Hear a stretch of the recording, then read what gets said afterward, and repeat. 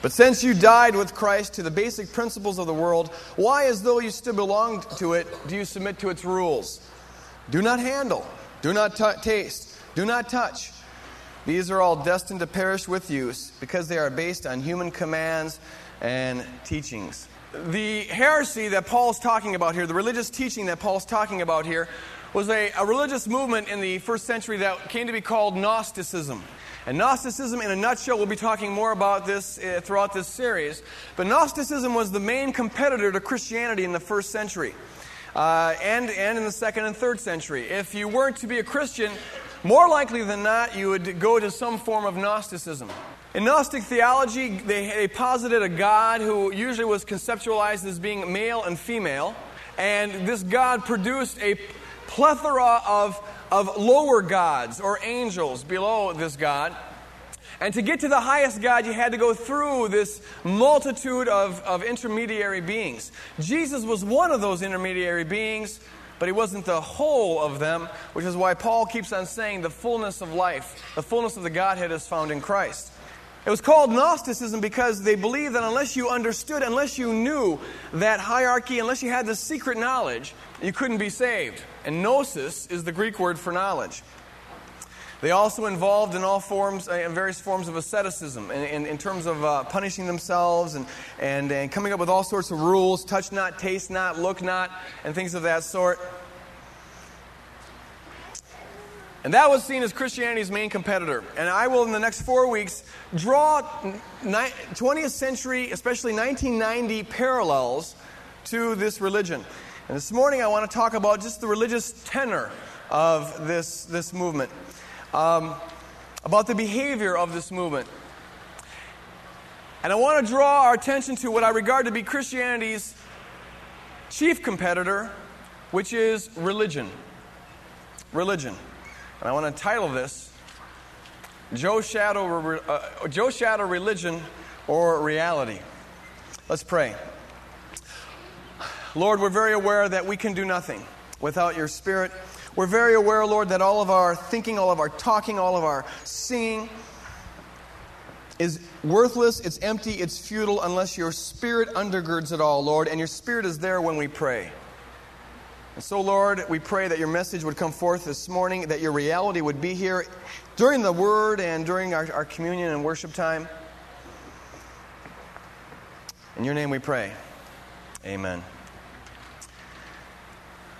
Let me begin by introducing to you a very dear and precious friend of mine. His name is Joe Shadow. This is Joe Shadow. We've known each other for quite some time now, and he's a very good friend of mine. And I want you to get to know him. Do you have any questions you might want to ask me about Joe Shadow? Yeah, what are questions? What's Joe Shadow look like? Foolish question, but I'll answer it. Joe Shadow, he doesn't look like anything. I mean, he doesn't have any kind of appearance. He's not physical. He's not spiritual. He doesn't have any kind of semblance whatsoever. He's just Joe Shadow. Other questions? Where is Joe Shadow? Where is Joe Shadow? Well, Joe Shadow is here. He's right here. But then again, he's on the dark side of the moon. And he's on Mars. In fact, Joe Shadow is omnipresent. He's everywhere and nowhere at the same time. You must grasp the mystery of Joe Shadow. Other questions? How tall is Joe Shadow? Joe Shadow is taller than the highest sky and smaller than the smallest molecule. He's got no height, no size, no circumference, no weight, no anything. He's just Joe Shadow. Other questions? Can you smell Joe Shadow? No, Joe Shadow has no odor. I can smell you, but I can't smell Joe Shadow. That's why I gave it to him. He has no odor. You can't touch him. You can't see him. You can't taste him. You can't feel him. There's no way he can make an impact on your life. That's just the nature of Joe Shadow. Final question. Is Joe Shadow a man or a woman? Is Joe Shadow... In our age of gender consciousness, it's not surprising that you'd ask that question. Joe Shadow is neither man nor woman, nor is he not man or woman. He's neither something in between. He's really basically nothing. Now, I hope you've gotten a good idea of my friend Joe Shadow. I hope you've got a good understanding of Joe Shadow. The truth is, if you have any ounce of sanity whatsoever, you're beginning to wonder about my sanity. Because if you can't touch Joe's shadow and taste Joe's shadow, and if Joe's shadow doesn't make any impact on your life whatsoever, then sooner or later you've got to begin to wonder whether there is such a thing as Joe's shadow at all. In fact, you may begin to wonder whether or not when I use the word Joe's shadow, I'm referring to nothing. Joe's shadow is my word for nothing.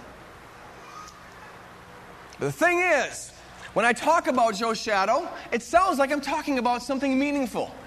In fact, it'd be possible, I suppose, to develop a whole religion around Joe's shadow. We could develop social customs about having Joe's shadow over for dinner. We could pull out a chair and have Joe's shadow sit down. And we could develop particular ways and particular styles of talking to Joe's shadow. We could develop particular theologies about Joe's shadow. And it would look like we're doing something meaningful, but in fact there's no reality to it, is there? Because Joe's shadow is a nothing. The reality of Joe's shadow is simply the reality of social convention, a way of talking. It looks like we're talking about something meaningful, but as a matter of fact, there's no meaning behind it. It's sort of like, I hope this isn't insensitive, but Ray Charles sometimes sings the blues. Now, Ray Charles never seen the color blue, so how would he know how blue relates to our moods? But he knows the social convention of referring to the blues when you're depressed, so he knows colors in terms of social convention, but he's never experienced color itself. And so also when we talk about Joe's shadow, the reality of our talk is simply social convention, but there's no substance to it. Here's my question. How is our God talk different than talking about Joe's shadow? When we talk about God who you cannot see, God who is everywhere and nowhere, God who is invisible, God who is omnipresent, God who is intangible, how is our talk any different than Joe's shadow talk? I believe Christianity because the evidence is undoubtedly for it. I believe Christianity because I just have overwhelming evidence for the validity of the Bible and the validity of Jesus Christ as the Son of God. And I believe Christianity because of past experiences I've had. But I go through periods, and you probably do too, periods where it doesn't seem real. Where sometimes church just seems like a get-together. Where you feel like you're talking about Joe's shadow sort of stuff, and it feels like you're just going through the motions. And you wonder, where's the reality to this? It seems like a ritual, a custom, just something that people decide to do, and they get together and they do it, but there's no substance to it. There's no reality to it. Sometimes I watch TV preachers on TV, and I see other sort of money-making hypocrisy in the church that goes under the title of Christian church, and I wonder, is this thing real? Sometimes you're burned by churches or burned by other Christians, or you just go through a dry period where you just can't seem to get a hold of God, and your prayers seem like they're just bouncing off the ceiling, and you wonder, is this thing real, or is it just a Joe's shadow flapping in the wind kind of a deal? I go through periods like that. I bet you do too. And maybe there are people here this morning that have never known anything other than that, and you wonder whether or not this thing is real. But then there are times, and this is what I want to talk about this morning. Then there are times when the reality hits you, when all of a sudden it occurs to you that this ain't no social convention, when all of a sudden it occurs to you that God is real, when all of a sudden it hits you that Jesus Christ is a reality, and that we're not just playing some kind of social game, and we're not going through some kind of religious charade, and we're not just dealing with some sort of abstract theoretical theology, but we're talking about a reality as real as the podium, as real as the floor, as real as you or me. God's a reality, and all of a sudden it hits you. It's sort of like, my analogies are bizarre, but that Red Baron commercial, was it some kind of pizza? And that lady's eating a pizza, that Red Baron pizza, and this Red Baron begins to materialize there. Are you following me? You know that commercial? And she falls in love with this Red Baron. Well, all of a sudden the Red Baron materializes. A coin drops in the slot. A light goes on, and all of a sudden you're aware that God is real, and Jesus Christ is real, and it's not just talk. Let me give you an illustration of what I'm talking about, a couple of illustrations. Last week, my friend Dave Johnson was on leave, and he asked me to fill in the pulpit at the open door, so I obliged him, and it was a real nice time. But before the third service, I went on to preach, I was praying during the offering, just getting ready to go up there, and all of a sudden I had this real strong burden that I needed somebody to pray with me. Real strong awareness that I need people to pray with me. It's awareness I have right now, as a matter of fact. And I pray as God moves in this congregation, there'll be people who are praying for the sermon, even while the sermon's going on. Be in prayer that God would undergird the sermon. But I was praying in that way, and all of a sudden, I felt this need to get someone to pray with me. And not more than 5 seconds after I had thought that, a lady came up. I felt his hand on my arm. And she says, I hope you don't think I'm crazy, but God told me to come up from the back of the church and pray with you. And I said, lady, I don't think you're crazy. I got all these goosebumps all over me. Because all of a sudden I realized that I just heard from the boss. God is real. He speaks to people. He intercedes for people. And I went in to preach that sermon so energized, knowing in a personal way that reality was there. God's not just some sort of fanciful thing. He's a very present reality. Sometimes in worship service, the presence of God will surround us. I spoke with a lady last week at the picnic, the church picnic, and she was saying she's been coming for a couple of weeks. She says, I don't know what it is, but it seems like whenever we start to sing, I feel something, and sometimes I just start to cry, and I don't understand why. It's because there's a reality of the presence of God, and she didn't have a word for it or anything, but she felt something different. And sometimes in worship, the Spirit of God will just move, and you'll realize that what you're singing about isn't just some human idea. It's not just someone's imagination, but there's a reality to it. God is present, and His power can surround us as we're in worship. Sometimes in private devotion, you're just doing your devotions, you're just talking to the Lord, and then all of a sudden, the red baron appears, the coin drops in the slot, the light goes on, and you're aware of this presence. This love that words can't express, and this peace in the midst of turbulence, and this joy in the midst of depression. And there's this reality here. Sometimes it's almost overwhelming. Some of you know what I'm talking about. It's almost scary. You realize that God is real. The God who spoke the stars into existence is real, and here He is. Sometimes in our prayer meetings for the church, at the Lee's house, we get together and we have these prayer meetings. We're having one tonight. And sometimes as we're joining together in prayer and we're just opening ourselves up and yielding to the presence of God, the Spirit of God will fall on us in such a powerful, real way that you couldn't possibly deny the reality of God. And no longer is it just something you do. It's not just a behavior. It's not just an idea. But it's a reality that intersects with your life. It's not just a Joe Shadow religion, but there's substance to it. Or sometimes it's just when you're out for a walk or going through a field or what have you. Sometimes it's when you feel the love from another Christian. The reality begins to click and you realize that you're dealing with something real. It's not a Joe Shadow religion. If you look at the church in the book of Acts, the church of the New Testament, what you see is that it was the farthest thing from being a Joe Shadow religion as anything could ever be. As the disciples were in the upper room on the day of Pentecost, and the Spirit of God, the reality of God, and the power of God fell on them. You read about it in Acts 2. And they all began to speak in other languages. And they were moved on by God in such a powerful way. They didn't have to wonder about whether this was a Joe Shadow religion or not. They knew the reality of God firsthand. And when Peter stood up and preached to that multitude of hostile witnesses, the gospel, and 3,000 were saved in that one day. He didn't have to wonder whether he was dealing with a Joe Shadow religion or not. He knew the power of God, the reality of God firsthand. And the next day when he was walking into the temple and there was a lame man there and he said, in the name of Jesus, rise up and walk. And the man got up and began to jump for praise and jump for joy. He didn't have to wonder, and that lame man didn't have to wonder whether God was just a sort of Joe Shadow shindig. He knew firsthand the power and the reality of God. And the church of Corinth, where God poured out His gifts, and they had the gift of tongues, and they had the gift of healing, and they had the gift of prophecy, and word of knowledge, and word of wisdom, and the other gifts that God gives. They didn't have to wonder whether this was just a theoretical sort of thing, a social convention, a Joe Shadow religion. They knew firsthand the power and the reality of the God that they were dealing with. The difference between God talk, Christ talk, and Joe Shadow talk. The difference is that God, while God isn't experienceable as like a podium or a floor, He's not physical. You can't physically touch, taste, or see Him. You can when your heart is open. You can when your spirit is yielded. You can when you're surrendered to the Lord. Experience Him in a spiritual way. God can be an experienced reality.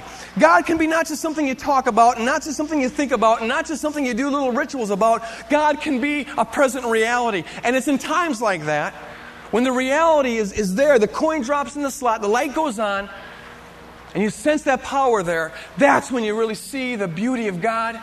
That's when you begin to experience firsthand what all these songs are talking about, and what the Bible's talking about, and what other Christians are talking about. When you're surrounded by the beauty of the Lord, you're surrounded by the joy of the Lord, and you're surrounded by the power of the Lord. When you're surrounded by that sweet and tender presence, then you begin to see firsthand what all this is about. The red baron materializes, and you realize that there's a reality to this whole thing. It's in times like that God can't help but become the primary reality in your life, the primary priority in your life. So long as God is just an idea and religion is just a behavior that you're going through, so long as you're just talking about a Joe Shadow, it's very hard to make that the priority in your life, because who can be centered on a non-reality? Who can be centered on a shadow? But when you begin to experience firsthand the power and the love and the joy of God, the reality of Jesus Christ, then you begin to say, take everything that this world might have to give, but give me Jesus. Take all the money you want, but give me Jesus. And take my health, take my sight, take everything you want from me, take my life, but give me Jesus. Because to experience the reality of God is to experience the one thing that makes life meaningful, the one thing that makes life worthwhile, the one thing that infuses life with passion. It's to experience the reality of God, the one that we were created for, to give worship to and to live and to be filled from. That's the reality of Christianity. And when you experience that, you see that Christianity is the farthest thing from being a Joe Shadow religion as anything could possibly be. Christianity is the farthest thing from being a theoretical philosophy as anything could be. Christianity is the farthest thing from being just someone's abstract, imaginative idea as anything could possibly be. Christianity is dealing with something that is real. God is real. Christianity is real. The gospel is real. Amen. Praise God for the reality. And what I am so impressed with, and this whole sermon is, I sense it kind of like, I have such a conviction about it, because it's a calling us back to the center. It's a calling us back to the foundation. We must never lose that foundation. We need that reality. If we're about anything, we need the reality of God. We need services where the Spirit of God moves, and we need in our own devotional life times where we sense the presence of God. Our faith must never be based on feeling, because feelings come and feelings go, and yet we need our hearts to be humbled before God, to be open to that very present reality who is with us at all times. We need that reality. When that reality is not around, when God's supernatural presence isn't present, then the truth of the matter is this. Stay. Thank you. The truth of the matter is that we are just about a Joe Shadow thing. If the Spirit of God doesn't undergird our singing is not praise, it's singing. And if the Spirit of God doesn't undergird and infuse our preaching is just talking, it's not really preaching. There's no anointing to it. And if our times together aren't surrounded by the Spirit of God, then it's just a social gathering. Then church is just a social agency.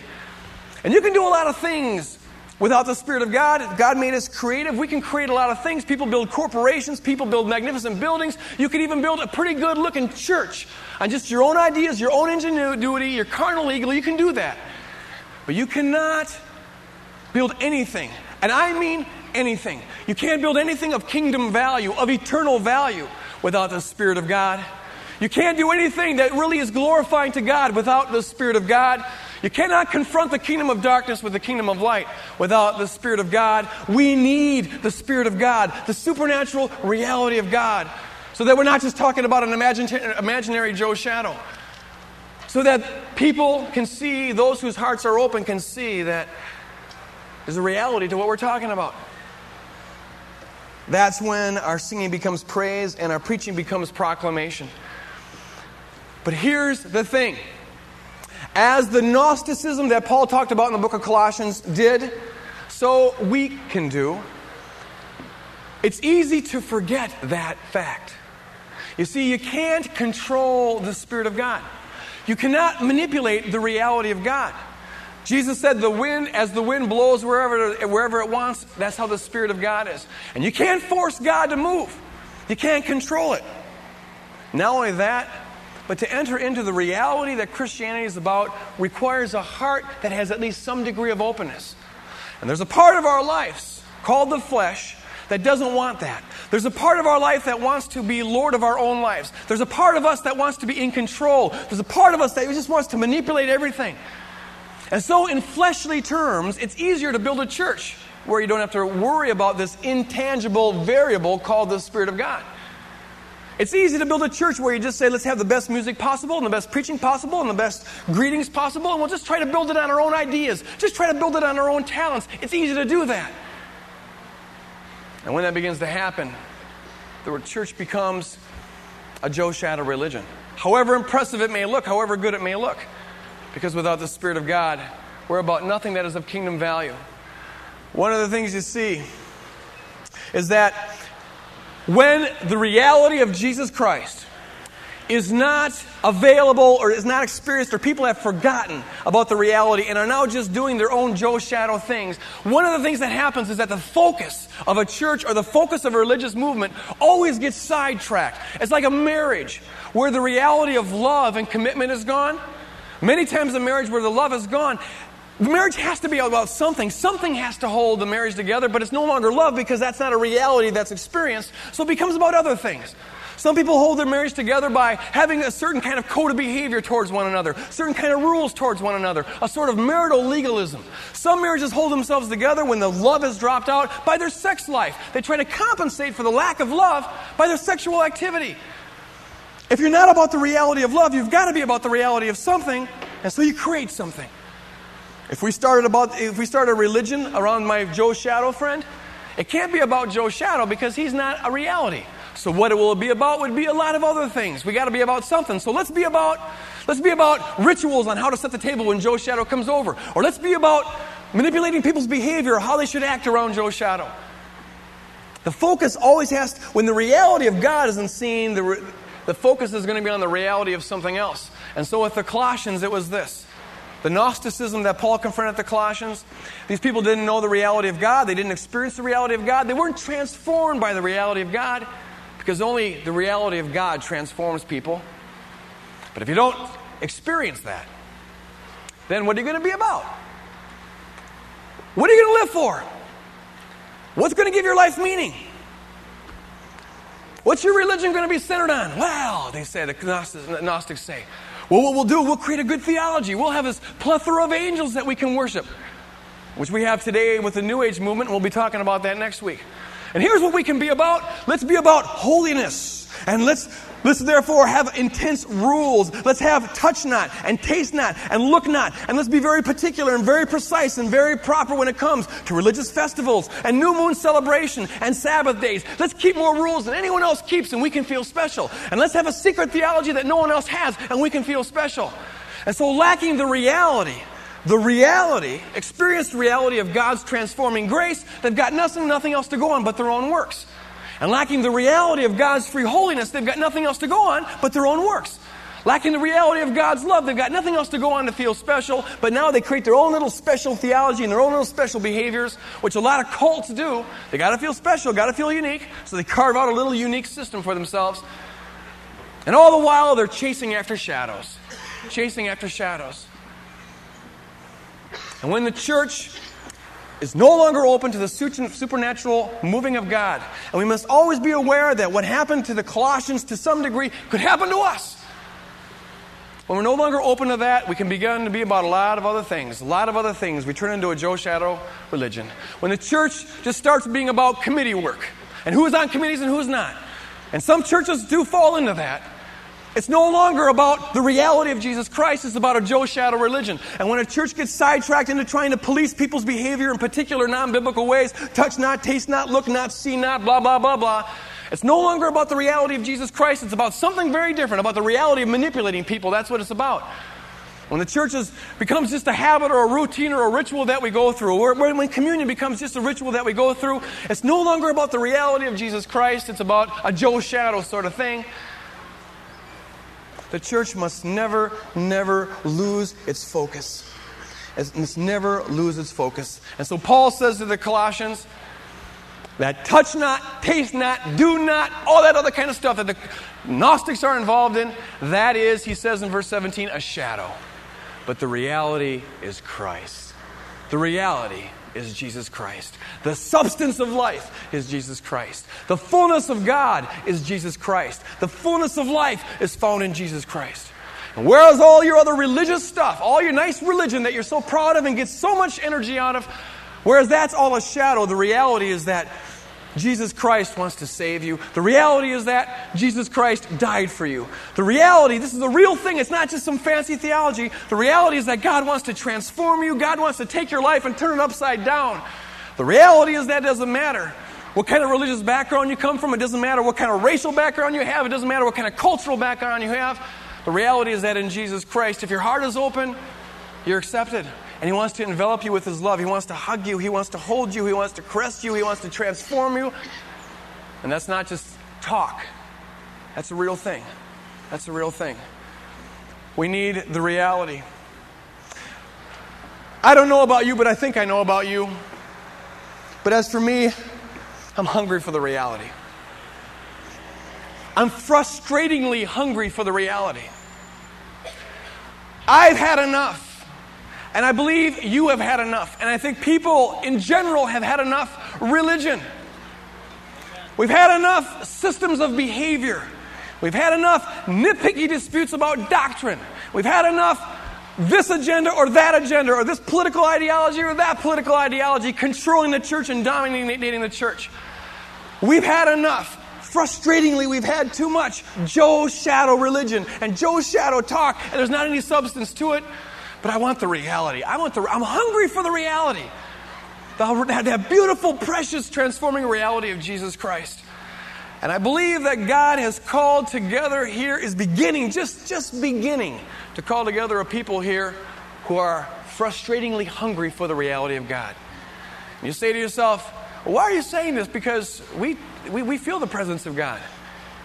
And we feel anointing. The reason is because you can never have too much of it. 5 years from now, if God's blessed this place and the Spirit of God's moving in an incredible way and God's doing miracles and the church is 15,000, I'm still going to be preaching the same message because I want more. Can never have enough. Throughout eternity, I'm just going to be feeding off of that, and so are you. The reality of God. You can never have too much. On the other hand, the easiest thing in the world is to forget that that's what we're about and to make it into just a religion. Let me end by encouraging you in two ways. Number one, to have the reality of God impact you requires two things. Number one, your heart must be humble. Your heart must be surrendered. You will experience the reality of God to the degree that your heart is broken before the Lord. When we lay ourselves prostrate before God, when we empty ourselves of our ambitions and our own lordship and surrender to the lordship of Jesus Christ, the reality of God can flood in. Self is a door that keeps God locked out. Self-ambitions, self-ideas, self-gratification, it locks God out, and you'll never enter into the fullness of that love, joy, and peace until you yield. And this morning, even as we take communion, I encourage you to yield. Whatever it is that's keeping God at bay, squash it to have the reality of God flood in. And the second thing that it requires is this. We can never, ever manipulate God. We can't tell God what to do. We can't control it. We can't make it happen with music. Can't make it happen with preaching. Can't make it happen with committee work. Can't make it happen. But God has told us one thing. He's bound Himself to one thing and one thing alone.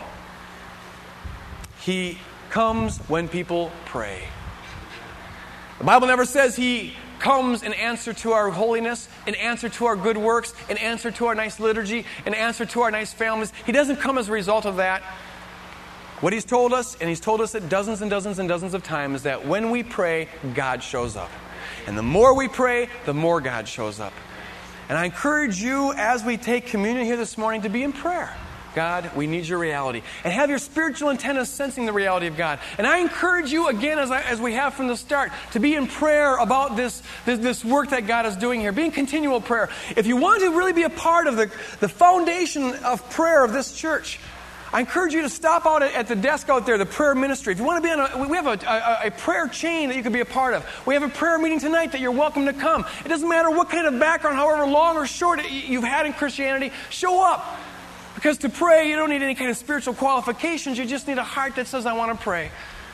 The foundation of this church is Jesus Christ. And Jesus Christ comes, and this is the second foundation in prayer. It's not me, it's not Paul, it's no one. It's prayer.